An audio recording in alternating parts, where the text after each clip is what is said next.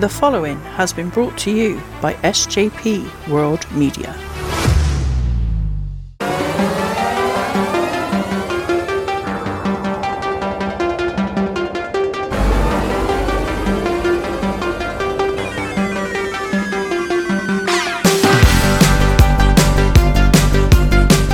Welcome to a brand new episode of Tyler's Takedowns, presented by the SJP World Media Network. I'm your host, Tyler Peters. Thank you for joining me for this 6th edition of the program. I'm going to be discussing some AEW WrestleDream that emanated live from Seattle, Washington on Sunday night, October the 1st. Just this past weekend as I'm recording. I got to get a little more excited. What's the matter with me? And with all due respect, didn't get a chance to review the 0 hour before the actual match card began. It was just a lot. So, hey, I'm doing good to have the discussion with my review concerning WrestleDream itself, presented by All Elite Wrestling. Tony Khan, I want to commend him for honoring Antonio Inoki as they celebrated the 1-year anniversary since his sad passing. But what a way to pay tribute to Mr. Inoki. Definitely a pioneer for professional wrestling, sports entertainment, whatever you want to call it or phrase it. It doesn't matter to me. Actually, it does. I still prefer wrestling. I guess I wasn't truthful and honest. You'll get a little humor. You'll hear a lot of different sides of your host here with Tyler's Takedowns, but there was a lot of good wrestling. There was a lot of different elements. It definitely had a buffet, if you heard my advertisement regarding this very program. I like to use the old school words, so you'll hear that probably on repeat a lot, is what I'm trying to get at. So let's get to the main card. It was MJF versus The Righteous for the Ring of Honor Tag Team titles. Remember, Adam Cole is hurt. He's injured, taking on this very dark team that has a lot of mystique about them when talking about Vincent and Dutch. They represent the righteous. I know there's a lot of R's in that statement. MJF came out. He knows he's outnumbered, but let's just give this guy his due. MJF is so good on the mic. He cuts a promo. He runs them down. He's not afraid to fight. He's everybody's scumbag as he's referencing the people. The fan reaction is always so positive and overwhelming, actually, for Maxwell Jacob Friedman, as I'll say his whole name. And the righteous, what I like that AEW is doing, this is where I want to be a little more positive in the approach when doing these recaps, in other words, when depicting these type of pay-per-views or television shows, or if we get to look at a lot of variables with professional wrestling. Just like WWE, Impact, a lot of promotions are doing this correctly. They're trying to promote the younger talent, even talent that have a following. They are known, especially with the Ring of Honor brand. So it made sense because I believe that both Dutch and Vincent spent time in Ring of Honor. So the Ring of Honor fans can help me out. That's why I appreciate your feedback, your response. But what the promo that MJF was conveying to the audience, to us, the viewers, to the fans in Seattle who were attending, watching the event live, when talking about WrestleDream, he gave a promo claiming he wasn't responsible for what happened to Jay White on the Go Home edition of Dynamite leading into this pay-per-view. MJF was stating his innocence. And I'll tell you, MJF, he's so good in the ring that he made this work. And give Vincent and Dutch a lot of credit. They are the righteous, not the righteous we think of, because these guys are very, I don't want to say they're completely evil, but they're definitely bizarre. There is something about them I can't really comprehend yet, which I enjoy. I think that's good. We're still needing to do our homework, our preparation, when even learning, understanding these different characters in wrestling. Dutch and Vincent, naturally, they've got the numbers game, 2-on-1. They jump MJF, they attack him. Of course, MJF's also the AEW World Heavyweight Champion, not only one half of the Ring of Honor Tag Team Champions alongside Adam Cole. And MJF had to show more of his heel side by grabbing the crotch. I mean, he knew he had to find his place of desperation, is what I'm trying to get at, going against a team like the Righteous. But in the end, MJF would win the match, so he retained both the Ring of Honor tag team titles and did it in honor of Adam Cole. He did it in just tremendous fashion, did MJF. And once again, I want to give a lot of credit to the Righteous, to Dutch and Vincent. I like what I'm seeing. I don't have time to really respectfully critique them just yet. But I enjoyed what I saw. It's what I'm getting at. If you can follow along with the host here, which I think you can. You're probably smarter than me, if truth be known. And next we get a match that personally I found was very entertaining. It was physical. It was intense. If you paid attention to the last episode where I was discussing NXT No Mercy, intensity seemed to be a theme. And it sure was here, just in a different way, because the presentation still was a little different, even though I could draw a lot of contrast, meaning similarities with a lot of these matchups. But it was Eddie Kingston taking on Shibata. I'm not even going to try to pronunciate his first name. I've got to practice it, so forgive me. I'm not fluent in Japanese, and I'm not one of those wrestling fans that have studied the pronunciations, and I need to do better. Hey, listen, there's always room for improvement. I hope if you're giving me a Dave Meltzer rating or grading me like you see on a lot of these reviews of these wrestling shows, that you'll give me maybe a D or C. I'm not sure I deserve a B or a B plus if we're going by school grading. However, what I can tell you, this was for the ROH World and New Japan Pro Wrestling Openweight titles. Both these gentlemen are champions, well respected. You could say regarded, revered, use all those words. A lot of words with R. There seems to be, I guess, Ring of Honor seems to be another theme here. Kingston and Shibata met, and I think the only match that they faced each other, from what I gather, defending, two titles from two different promotions. They started out with exchanging strikes. I mean, they didn't waste any time. I mean, it was a lot of immense shots. The match was built on their mutual respect of one another. I mean, they were looking to punish each other, is what it boils down to. And the bout was a great tribute to Inoki, Antonio Inoki.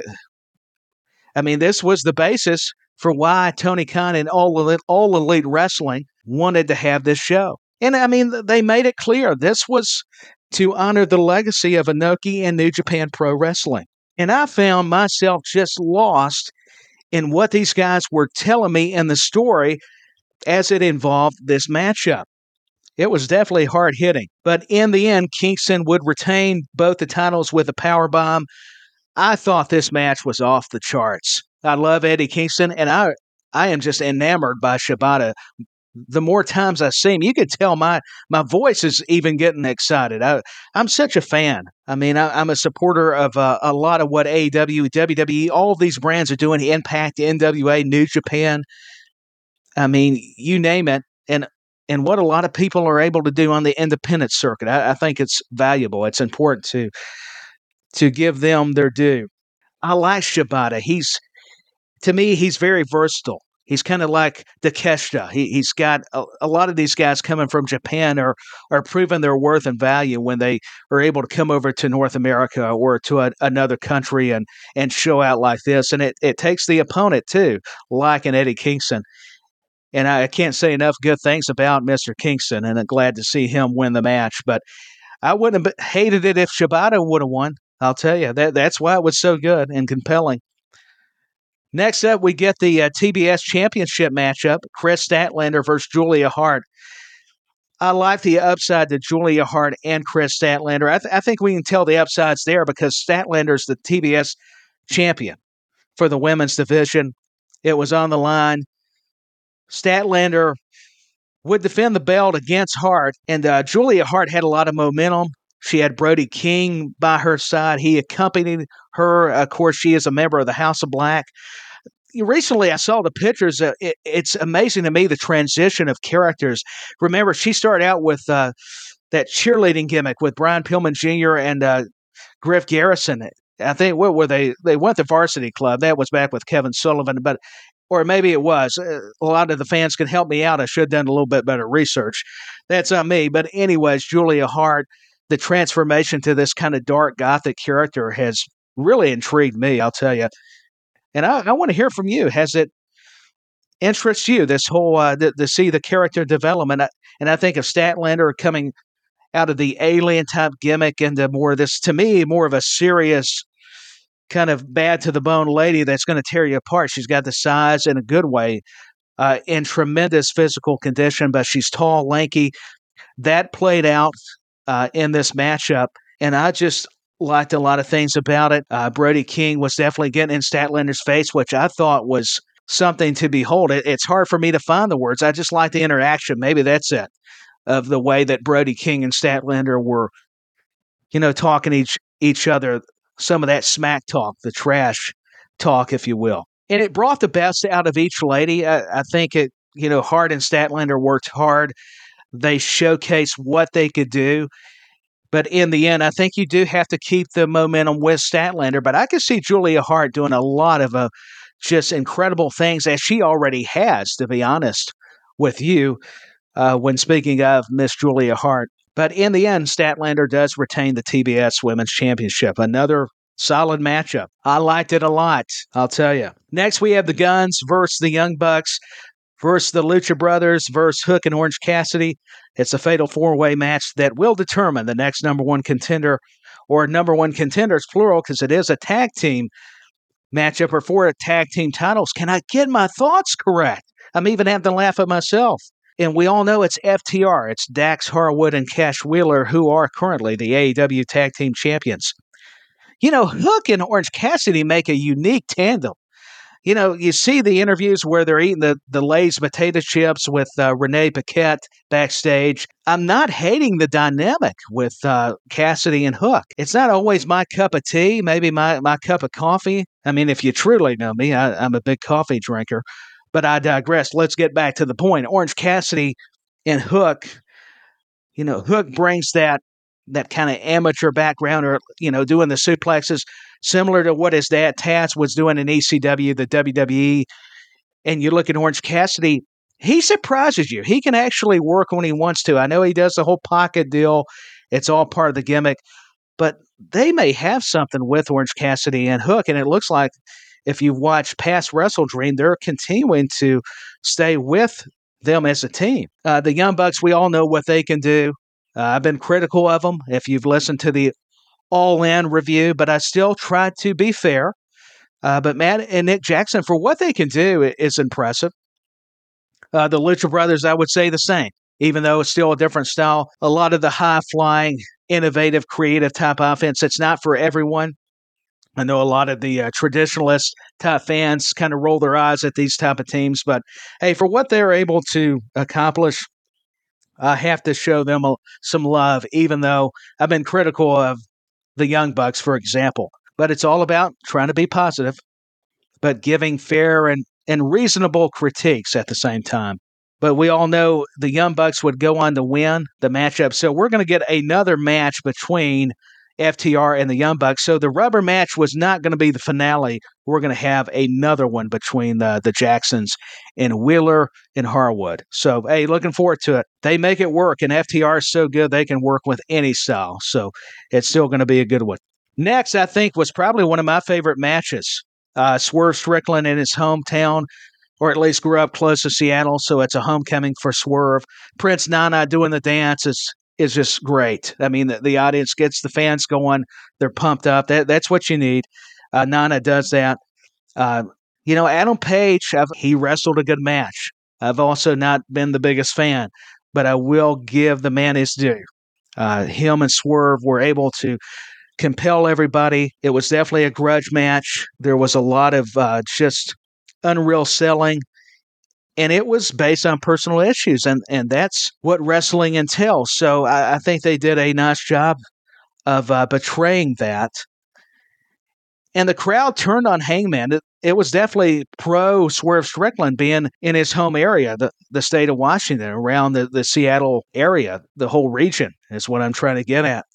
So right away, it was an interesting dynamic because you had Hangman becoming not the babyface but the heel. They had to kind of do the match in this way, and Swerve Strickland was working on the hand, the arm of Hangman Page, because remember, it's all about that buckshot lariat. It's a clothesline that where Page uses the ropes, he goes over it and then delivers it.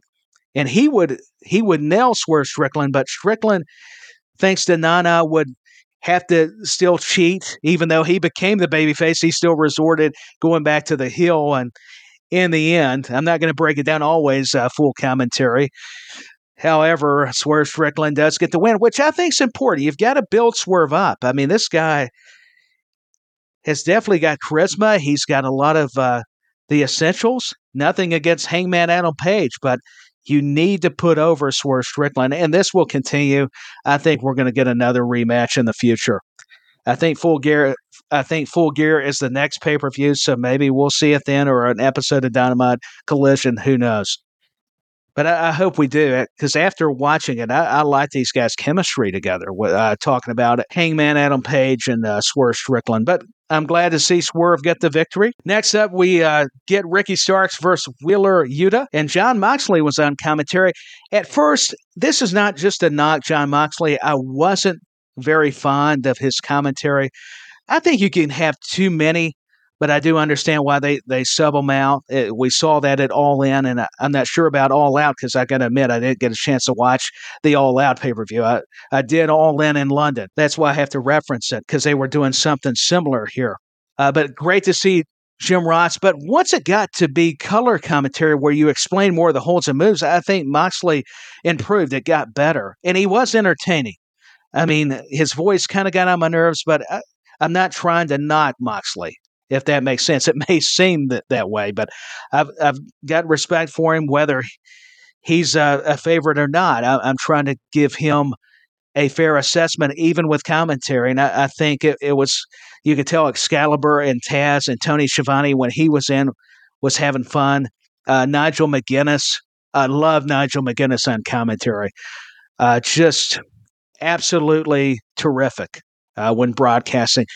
Conveying the stories, especially for the Hills, just a tremendous talent.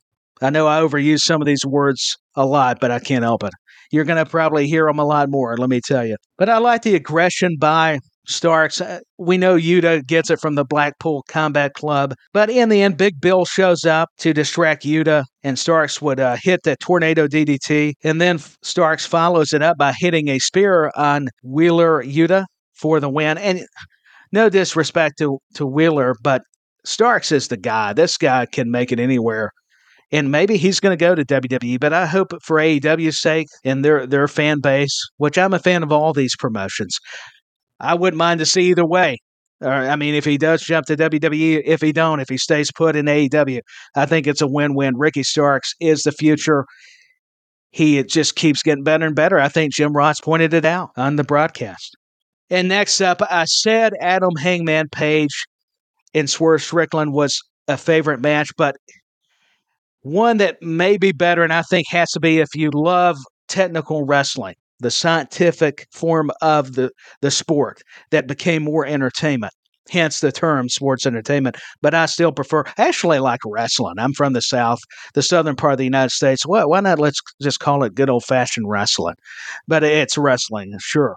Just having some fun. I never made it on late night, you can tell, or even early morning. That was a bad joke. It wasn't even a joke. It was so terrible. But let me continue. Bryan Danielson versus Zack Sabre Jr. We know these guys are masters at their craft. Technically, it was an instant classic. I love how they were both trying to win the match. You saw the transitions were so fluid and smooth. The way that Danielson would kick, the way that Zack Sabre Jr. did the uppercut to the arm was just a great visual. I mean, very painful, too, to observe, and you could just feel it in the way that Nigel would cheer for Zack Sabre Jr., the heel, and Jon Moxley would cheer for the babyface, the American Dragon, Bryan Danielson. Good to see him. He grew up in Seattle. I mean, it's good to see him like I knew him. I was his next-door neighbor. That was kind of funny. But I was saying that he grew up in the Washington State area. To see Aubrey Edwards, happy for her. She was in the crowd. I did not realize this till I saw the meme, that she was there when Bryan Danielson back in the WWE had to retire. Very sad. And now look at Bryan Danielson now. I mean, go watch the promo afterwards and hear a little bit of what Zack Sabre Jr. said. But let's get back to the match. But that made me kind of segue to it already. But to see kind of the facial expressions, it was a clinic. No doubt about it. And to see these guys have the dream match, that's what everybody, especially New Japan, AEW, and I think a lot of promotions would love to see these technical wizards. Is wizards kind of nerdy? That may not have been good. Maybe technical masters. I don't know. Maybe people would like it. I'm not sure. Send your hate tweets for that comment. The wizards. Oh my gosh, what was it? What is it? I can't get my words out. Nardia. I don't know. But anyways, let's get back. Danielson would win the match. It's really hard to put into words and sum it up. This match was off the charts. I hope Meltzer gave it 10 stars. Heck, I'm going to give it like 20 or 30 or 50. It was just tremendous. It was terrific. Let me change up the wording. It starts with the T. I've said tremendous enough. It was fantastic. There we go. Terrific. Fantastic. Whatever. I hope you're hearing the passion, though. There we go. Once again, probably my favorite match. And then after it was between Swerve and Hangman would be the other one.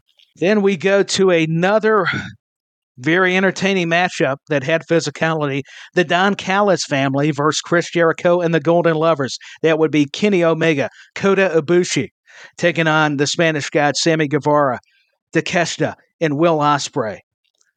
I like the work that Don Callis has been doing. You talk about getting heat, being a heat magnet. That's Don Callis. Fits him to a T. But Omega and Ospreay start off the match with a nice exchange. These guys definitely have a past, just like Jericho, Ospreay, Guevara, and Jericho, Takeshita, and Omega, and Callis with Jericho. So there's a lot of moving parts that tie in. That's what's so fascinating, even with wrestling at times. But we got the Ocho, Jericho just reinventing himself. I just can't say enough good things about Chris Jericho. Kenny Omega has just won me over the more I see him. Sure, I'm not into all the high-flying stuff all the time. You can't deny or take away he or Ospreay's abilities in the ring. Takeshita is definitely a star. I'm glad they are pushing him. And with Callis, this faction has worked wonders for it. And to know that Takeshita and Kenny were once friends, like I'm saying, not so much always the moves, but even the story in the match and the story outside the ring, all factoring in, which I think is always a good thing. So it was just a fun match. Callis would use Jericho's own bat. He used to name it Floyd, and it would backfire on Jericho as Callis would use it to hit him and help Guevara pin Chris Jericho to win the match. So, hey, I'm happy for the Don Callis family. The baby faces don't always have to go over. It's good to have the heels win. I think we kind of understand this as wrestling fans, even outsiders looking in, because I don't want to claim like I know it all. We can only give our perspectives, but we can do it in a positive way. But it wouldn't be as entertaining, I know, if we didn't kind of let loose and unload. I get it. So like I stated, another entertaining matchup. Now we're going to the AEW Tag Team titles. That championship matchup that featured FTR versus Aussie Open. Dax Harwood and Cash Wheeler. I mean, they are just one of the best tag teams, if not the best tag teams, at least of the contemporary era. Mark Davis and Kyle Fletcher, I like these guys of Aussie Open. They have impressed me. And Aussie Open, they're hungry. And what better way than to get an opportunity at Dax Harwood and Cash Wheeler? The Seattle crowd was big on FTR when that music hits. There's always going to be a good pop. It's not always about the reactions. I digress, but it is cool. Aussie Open, what can I say? This match definitely got time. There was a lot of false finishes.